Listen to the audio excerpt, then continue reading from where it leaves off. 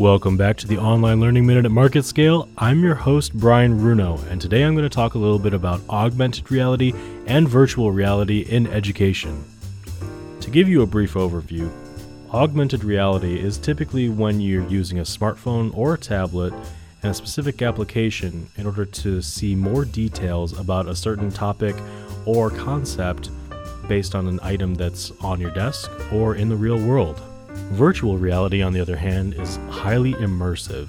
Typically, you can see virtual reality being used a lot in gaming in order to fully immerse you in an environment.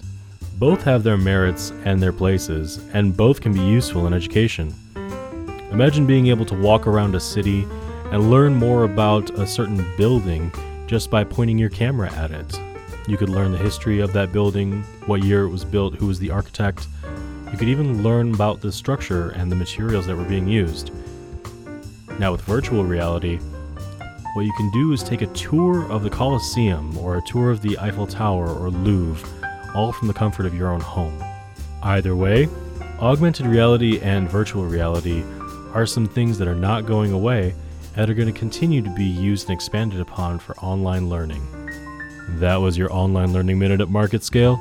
Tune in next episode where we talk about micro-learning.